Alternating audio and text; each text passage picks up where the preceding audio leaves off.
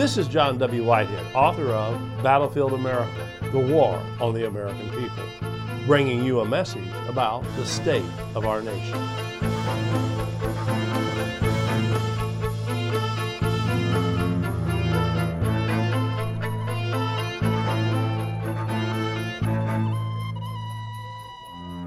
If you're nervous about traffic stops, you have every reason to be.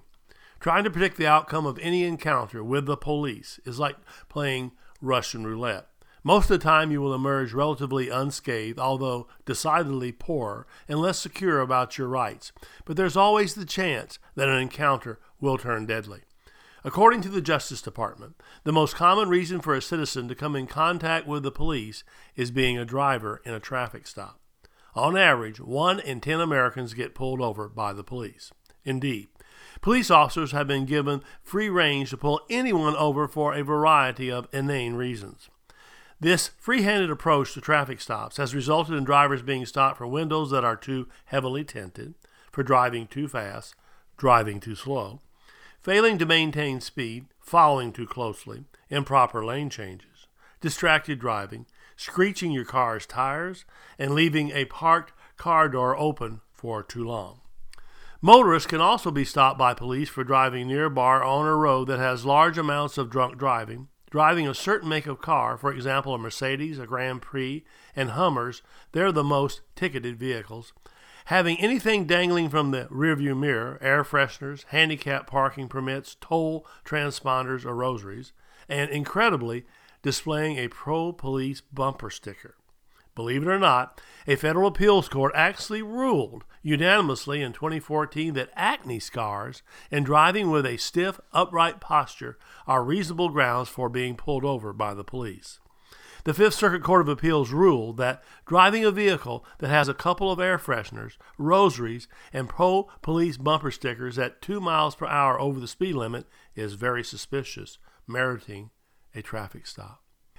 Equally appalling, in Hine versus North Carolina, the U.S. Supreme Court, which has largely paved the way for the police and other government agents to probe, poke, pinch, taser, search, seize, strip, and generally manhandle anyone they see fit in almost any circumstance, allowed police officers to stop drivers who appear nervous, provided they provide a palatable pretext for doing so.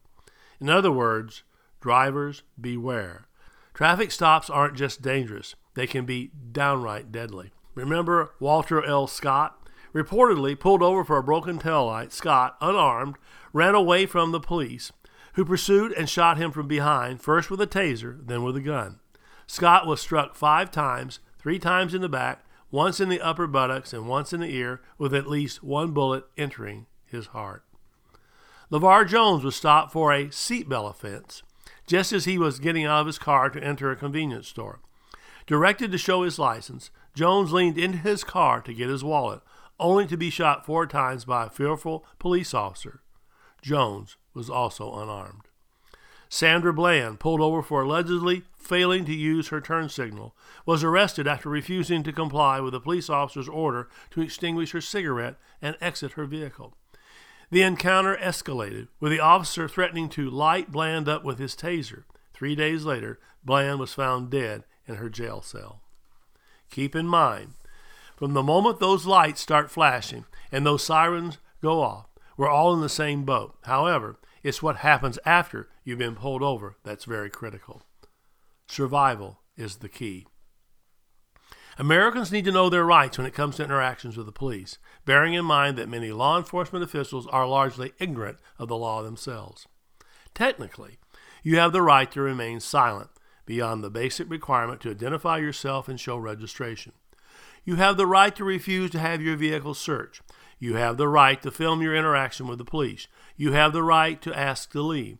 You also have the right to resist an unlawful order, such as a cop directing you to extinguish your cigarette, put away your phone, or stop recording them. You have the right under the First Amendment to ask questions and to express yourself. You have the right under the Fourth Amendment to not have your person or your property searched by police or any government agent unless they have a search warrant authorizing them to do so. You have the right under the Fifth Amendment to remain silent, to not incriminate yourself, and to request an attorney. Depending on which state you live in and whether your encounter with police is consensual, as opposed to you being temporarily detained or arrested, you have the right to refuse to identify yourself. Presently, 26 states do not require citizens to show their ID to an officer. Drivers in all states must do so, however. Knowing your rights is only part of the battle we face, unfortunately. As I make clear in my book, Battlefield America, The War on the American People, the hard part comes in when you have to exercise those rights in order to hold government officials accountable to respecting those rights. As a rule of thumb, you should always be sure to clarify in any police encounter whether or not you are being detained. That is, whether you have a right to walk away. That holds true whether it's a casual show your ID request on a boardwalk, a stop and frisk search on a city street, or a traffic stop for speeding or just to check your insurance.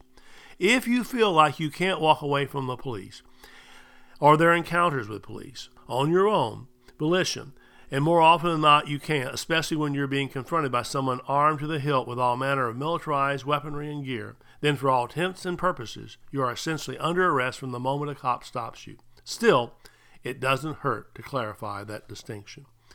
While technology is always going to be a double-edged sword, cell phones are particularly useful for recording encounters with the police and have proven to be increasingly powerful reminders to police that they're not all-powerful. A good resource is the Rutherford Institute's Constitutional Q&A, Rules for Engagement for Interacting with Police. Clearly, in the American police state, compliance is no guarantee that you will survive an encounter with the police with your life and your liberties intact. So, if you're starting to feel somewhat overwhelmed, intimidated, and fearful for your life and the lives of your loved ones, you certainly should be. The Rutherford Institute is doing its part to push back against the police state and make the government play by the rules of the Constitution. But we can't fight these battles alone. To join the resistance, visit our website at www.rutherford.org and check out our library of thought-provoking commentaries, legal resources, and so much more. Subscribe to our email alerts and I will send you my weekly commentary, Rutherford Press Alerts, and a weekly rundown of pertinent headlines and news articles to keep you apprised of the growing threats to our freedoms. And finally, if you are able, please consider making a tax-deductible donation to the Rutherford Institute by again visiting us online at www.rutherford.org or donate using PayPal. Your donation allows the Rutherford Institute to push back against the government's power grabs, corruption, and ongoing assaults on the Constitution. Together, we can make America free again.